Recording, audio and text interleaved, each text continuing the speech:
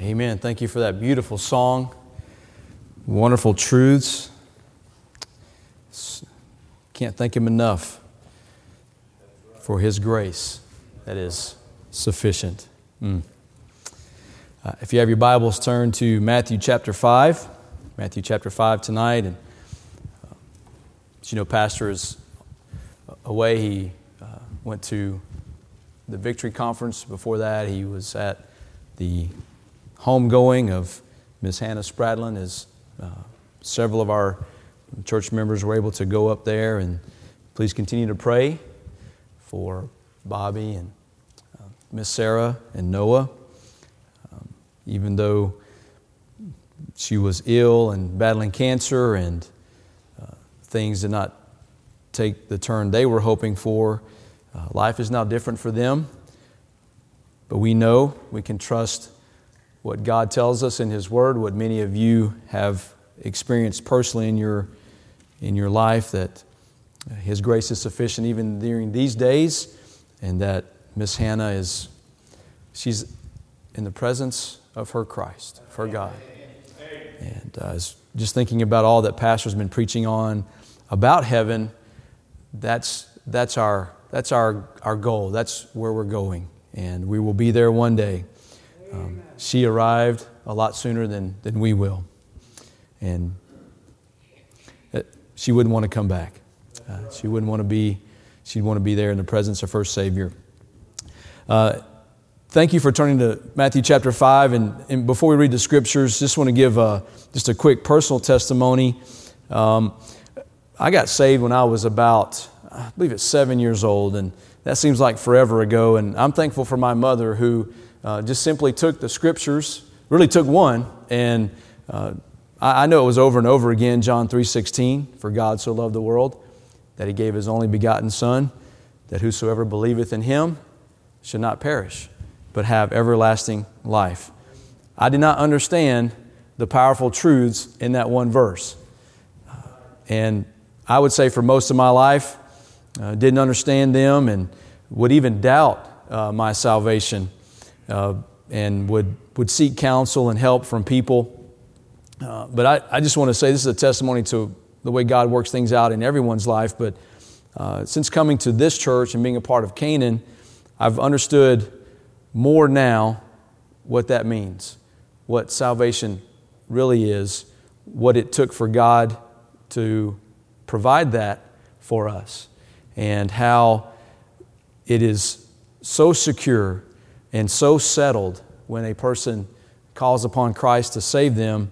But then even more than that, to learn how to live the Christian life, live the not I but Christ life. And I know as well you would agree, we've not arrived to that not I but Christ life that Paul could speak of, but I love the journey. It's not an easy journey when God reveals to you all of you that's broken and messed up, and the sometimes maybe resisting that we would give the Lord when He's trying to mold us and make us into His image. But I am so thankful for just the culture that pastor in this church is cultivating, because it's just not common.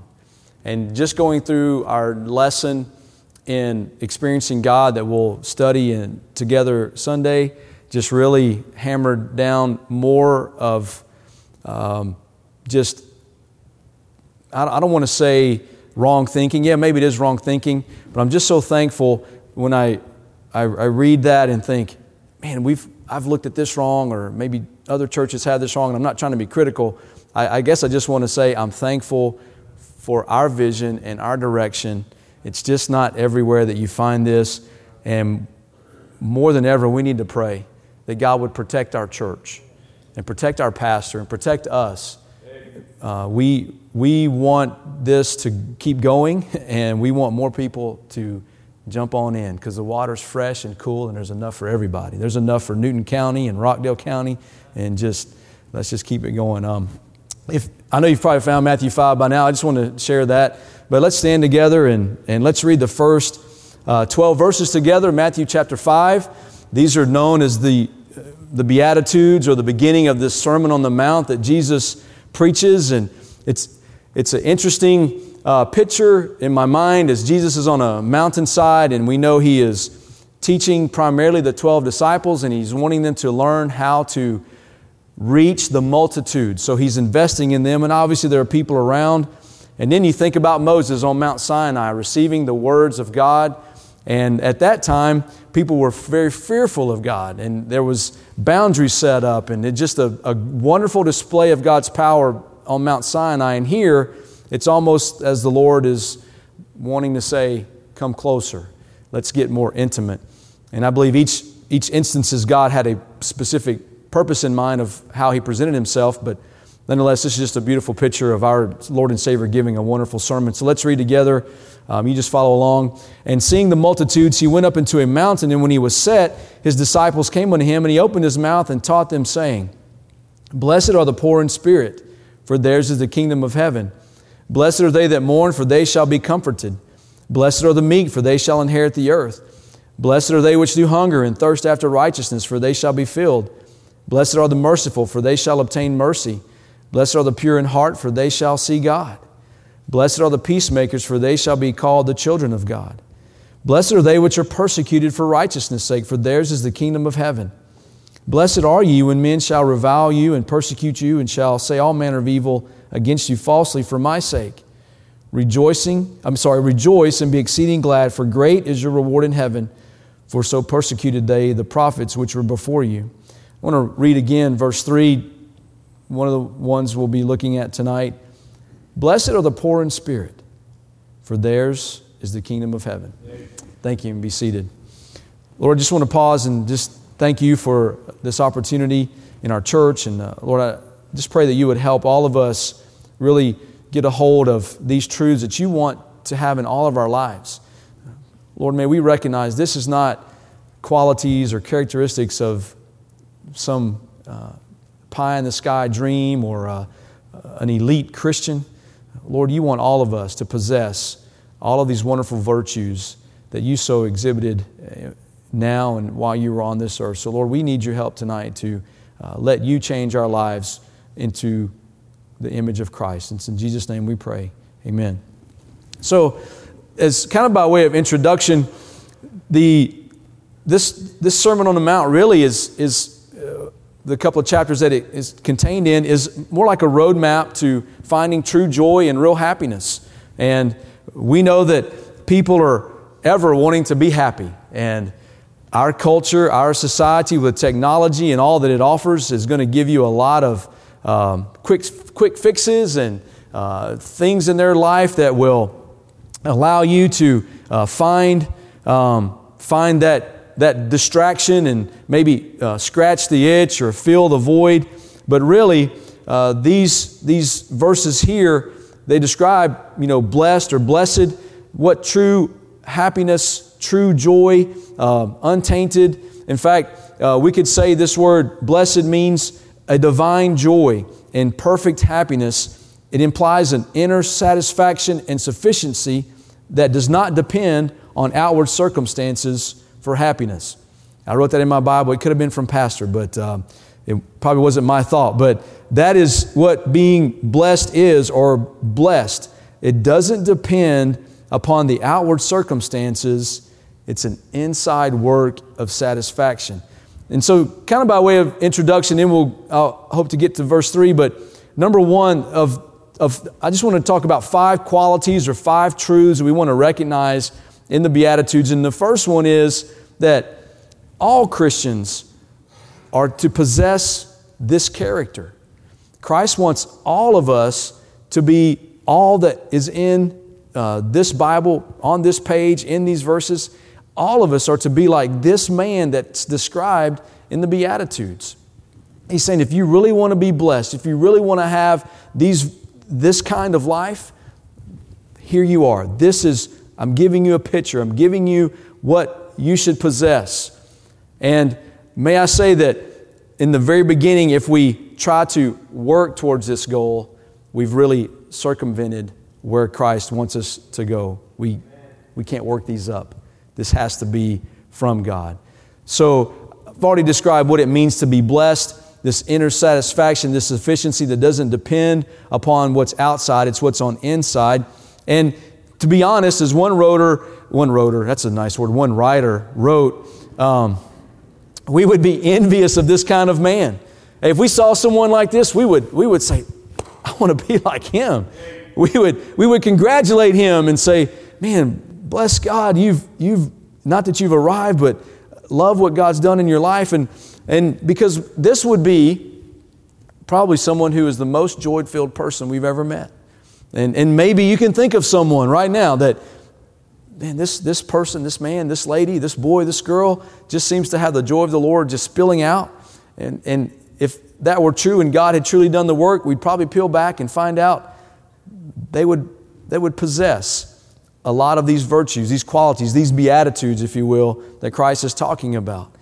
We all want to be happy. But oftentimes we may want to do this at the expense of avoiding trials. And when we seek happiness, may I just say, the great deceiver will enter in and offer you something cloaked as happiness, later to find out you're completely unhappy, full of misery and sadness. And so as I said, this is not a dream for someone to pursue. This is not an idea. This is not really an ideal Christian to look at or go after. Really, this is what we ought to want to be in our inner man. These qualities, this kind of person. We can sometimes be guilty of, I think, maybe putting people in groups and thinking, man, there's no way that I could be that person or have that. And to be honest with you, later on, we're probably going to talk about how this really isn't attractive. This isn't an attractive virtue to possess, because when you first read it, you're thinking, there's no way.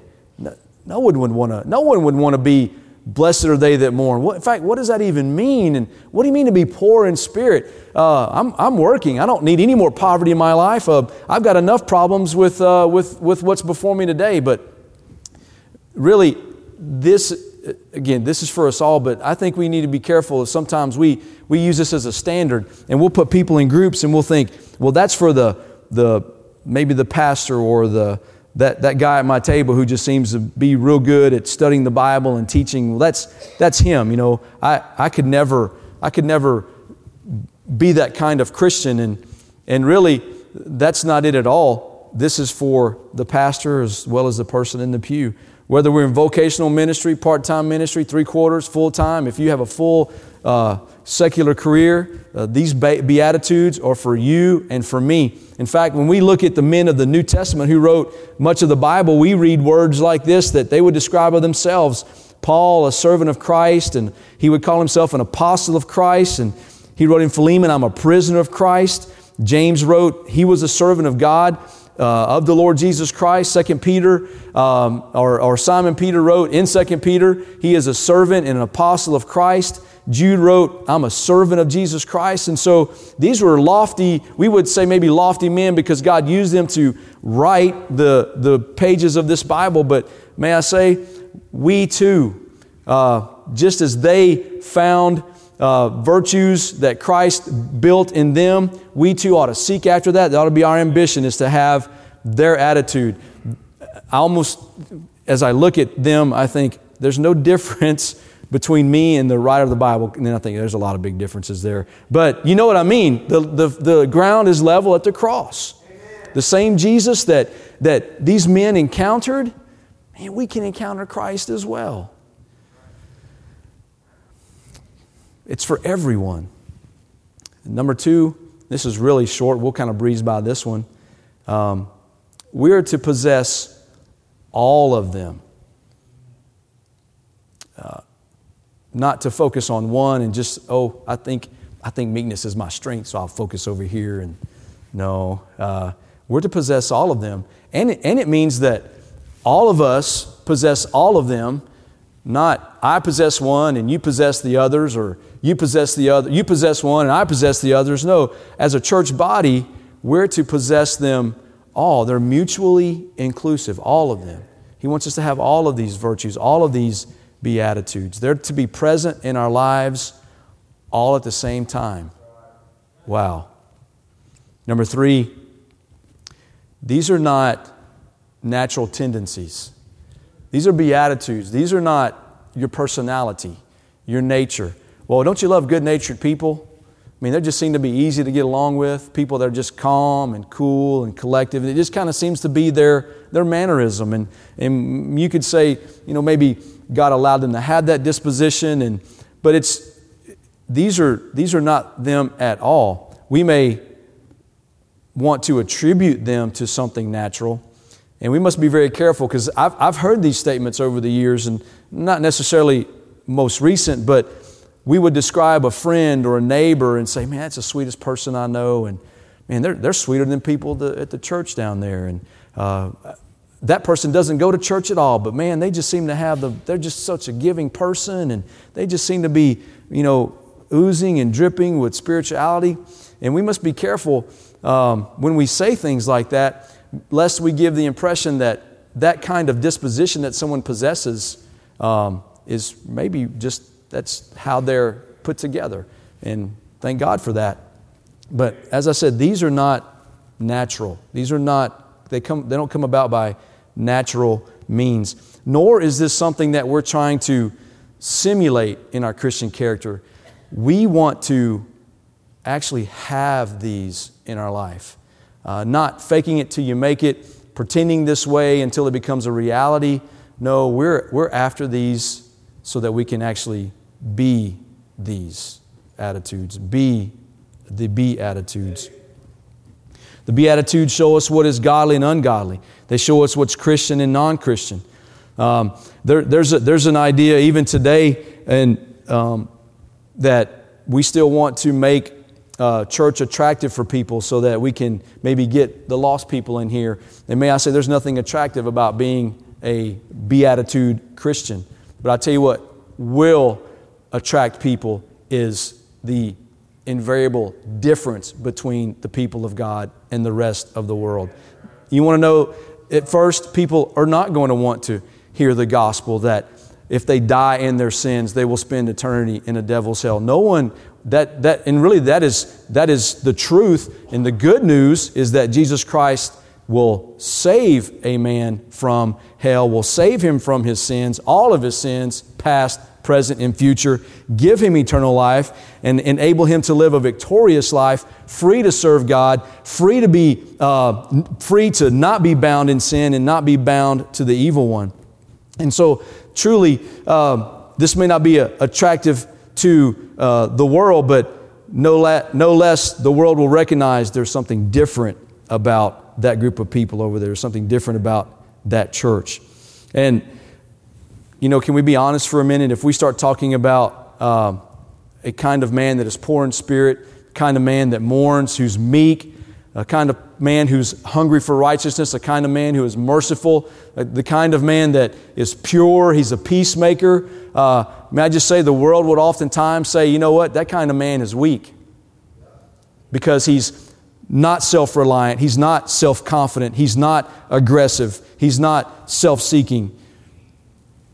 Of course, because all of those would imply that he's empty of self. And it's not attractive to the world, but that is what God counts as virtuous. You look at social media feeds, emails, ads, whatever, and they're all driving men and women to be centered on self. The natural man, he is part of the world, and it's the world that exalts him. In fact, the natural man is the antithesis to the man who is seeking to be filled with these Beatitudes. And moving along here, and I want to get to verse 3 here. Last one is number 4, we must be different in what we seek. The Christian man is going to seek, these are his ambitions, if I could say it that way. Lost people have ambitions, and they want the status and the position and the publicity. But the man of God, the man who wants to be the man filled with Beatitudes, his life is very different from the world. It's very different than those who are lost. God help us if our lives are not any different than people around us. And in fact, I remember having a breakfast one time with Pastor Hardy, and he was just sharing some things with me. I'd asked Pastor Ingham, I said, hey, can I sit with Pastor Hardy? We were at a place together. I said, I just want to pick his brain, just trying to learn a lot. He had pastored the same church for almost 30 years, and it grew from a church that was a small group of people, like 30. They were in debt, and later on when he left, I think the church was they had probably 800 in attendance, and God had just used his leadership to bless the church. And we were talking, and he just made a statement. He said, I think the reason, and this was speaking of his church there in Oklahoma, he said, I believe that the reason we didn't see more people from Christians' workplace while I was there was simply, he says, I don't think the Christians had a good testimony in their work environment, because the people there could see no difference between their life and the life of the lost man. And I just say that thinking that there's a stark contrast between the man who wants to be poor in spirit than the man who doesn't know Christ. There's a stark contrast in our lives, in our worlds. Our ambitions are different. We're heading in a different direction. Peter admonishes us in 1 Peter chapter 2, I beseech you as strangers and pilgrims, because we're just passing through this life, abstain from fleshly lusts which war against the soul, having your conversation honest among the Gentiles, that whereas they speak against you as evildoers, they may by your good works, which they shall behold, glorify God in the day of visitation. We're not confident in our own capacity, because really we don't have any. Let me just move on to verse 3. Let's look at verse 3 together. Blessed are the poor in spirit, for theirs is the kingdom of heaven. Blessed is the poor in spirit, for theirs is the kingdom of heaven. This poor in spirit, we could say, is the fundamental virtue that really leads us to the rest, that connects the rest. It's the foundation of virtue every believer has or should have. In a sense, all the others point back to this one. If we were to expound upon these words, poor in spirit, well, what does it mean? What does it mean to be poor in spirit? It simply means emptying so that we can fill it up again. It's telling us we must be empty of ourselves so that we can be full of God. We must be subject to and obey God's conviction before we can experience conversion. There's got to be an emptying of self. If a man is drowning in the ocean and if he's proud enough to think he can keep treading water and he doesn't need the lifeguard to save him, eventually he will tire and die. He has to come to a place of realization, I cannot, and I'm talking in a physical sense, I can't save myself from this drowning situation. The rip current is too strong. The waves are too tall. They're too high. I don't have the physical stamina to do this for very long. If someone doesn't come rescue me, I'm done. I'm doomed. I'm over. It's finished. It's the same spiritually. If we're drowning in an ocean of sins and we're lost and we're treading water and we're doing the best we can and we become self-reliant and we think, I can do this, I got the stamina. And then after a while, after years go by, we realize, I don't have the stamina. And if someone doesn't do something soon, I'm done. I'm doomed. And when the emptying of self occurs, we realize I can't do this. I can't save myself. I need someone to help me. I need a Savior. We raise our hand and say, save me.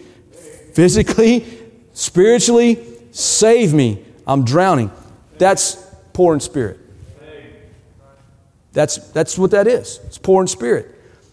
The Bible says in John chapter 3 that we are all under condemnation already. Jesus Christ didn't come to condemn the condemned.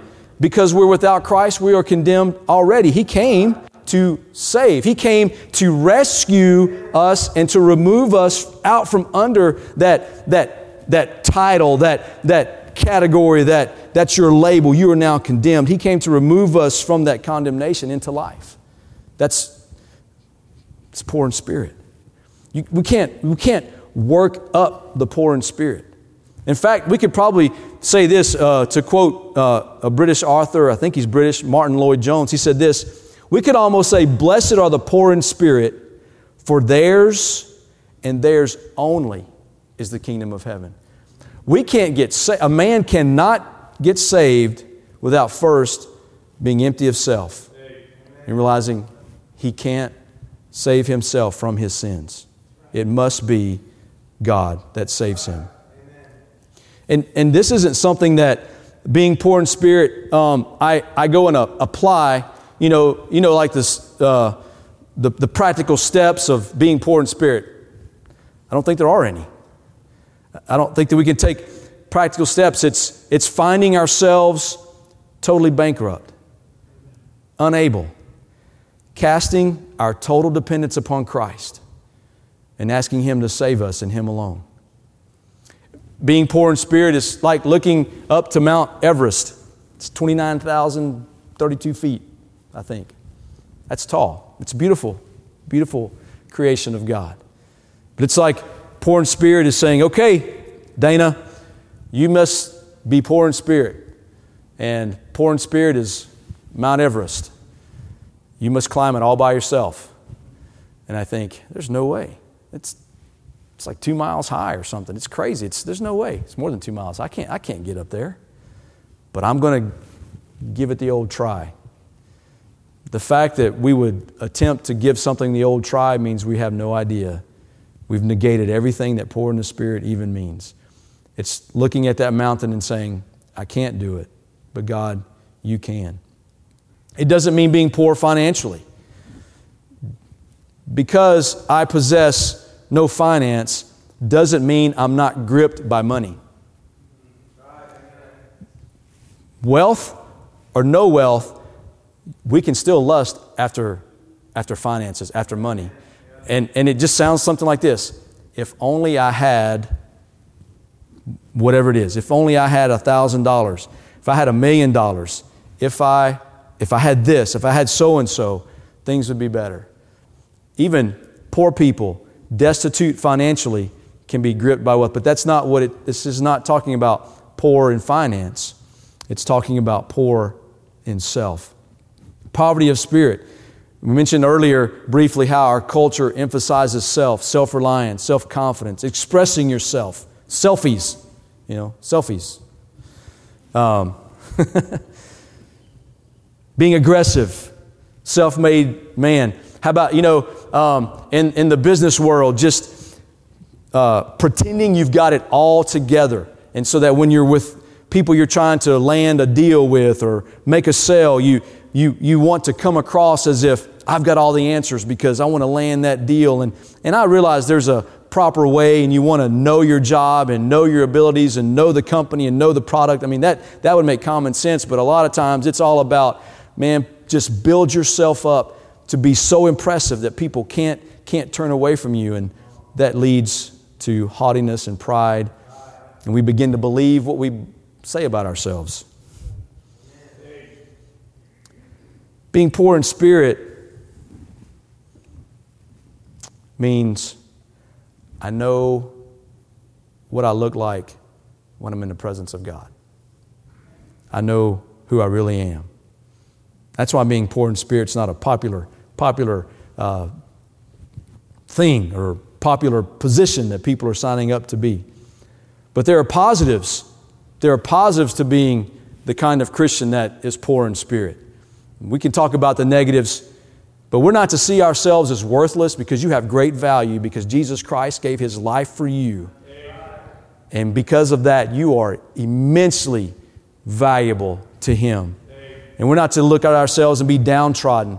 You are created into the image of a perfect heavenly Father.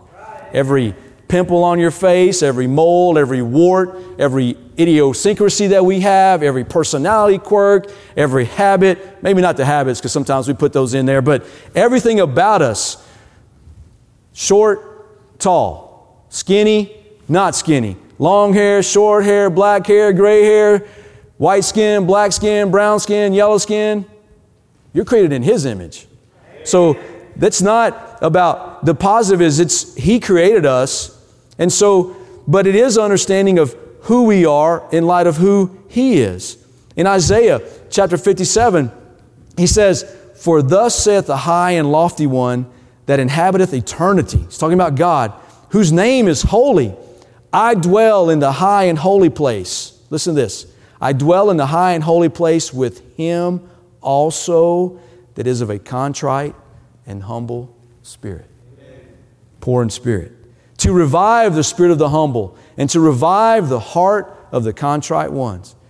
We want to turn God's head. You want to catch God's eye? Pray. Ask God to make us men and women who are poor in spirit. For ours, theirs is the kingdom of heaven.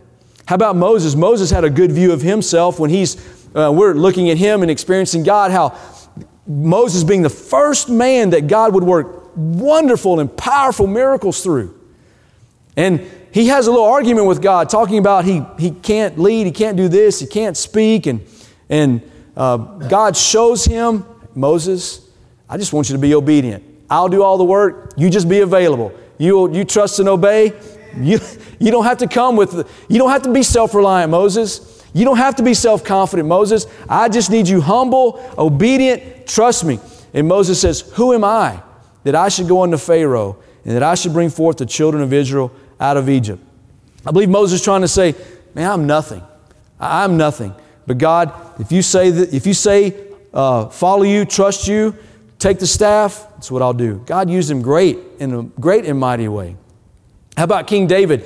King David, God made a covenant between God and a king that he would have someone on his throne forever. And King David prayed and went in and sat before the Lord and said, who am I, O Lord God? And what is my house that thou hast brought me hitherto? He understood the great holiness of God, and he understood how he was in front of God, but he was thankful that God would so make a covenant with him. How about Simon Peter? Now, we've talked about, Peter. I love Peter. Peter's that self-reliant, self-confident, over-aggressive. I mean, he just went after it. He was full of, his ego or his mouth wrote checks that he would never be able to cash. But I love Peter's attitude. So they're out fishing, they haven't caught anything, and Jesus says, why don't you push out into the deep and let down your nets? And amazingly, it seems like every fish in the sea found their way into their net. And when Peter saw it, he fell down at Jesus' feet saying, depart from me, for I'm a sinful man, O Lord. I want to go back and read that verse out of Isaiah.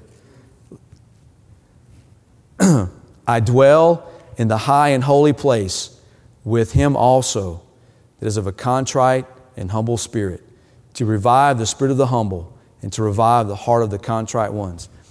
We can talk about these men and we can name their failures. But these men were poor in spirit. They understood who they were. They probably didn't understand all of who God was. But I believe they caught God's attention because they made themselves humble, poor in spirit, emptying of self. Paul writes this in Philippians.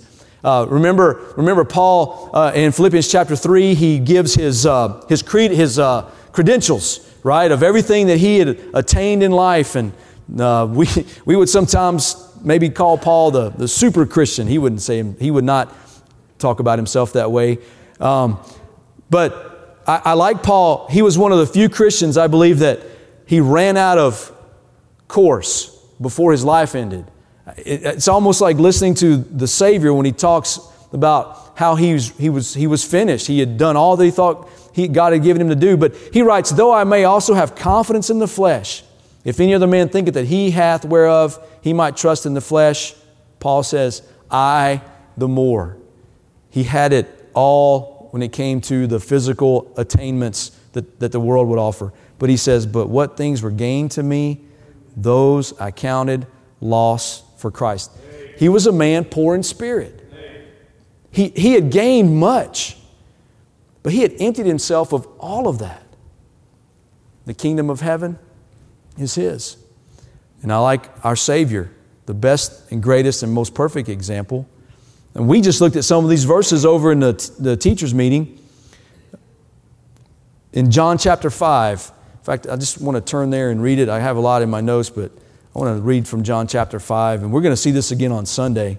But this is amazing. These are amazing words. I'm in John 6. John 5, verse 19. Then Jesus answered and said unto them, Verily, verily, I say unto you, the Son can do nothing of himself but what he seeth the Father do. For what things soever he doeth, these also doeth the Son likewise. You know how powerful that is? That Jesus said, the Son can do nothing of himself. Y'all catch that? Amen. Jesus is saying, I can't do anything in and of myself. But wait, aren't you the Son of God? Aren't you the living Word? Weren't you there when the earth was created? Didn't you do all that? But you're saying, poor in spirit. He'd emptied himself. I can't explain it, but as far as the example of what does it mean to be empty of yourself, be filled with God, let God lead, let God have your innermost man, there it is. The Son can do nothing of himself. Total dependence and total surrender to his Father in heaven. Amen. He told us, for without me, ye can do nothing. Amen. What does that mean? We must be poor in spirit.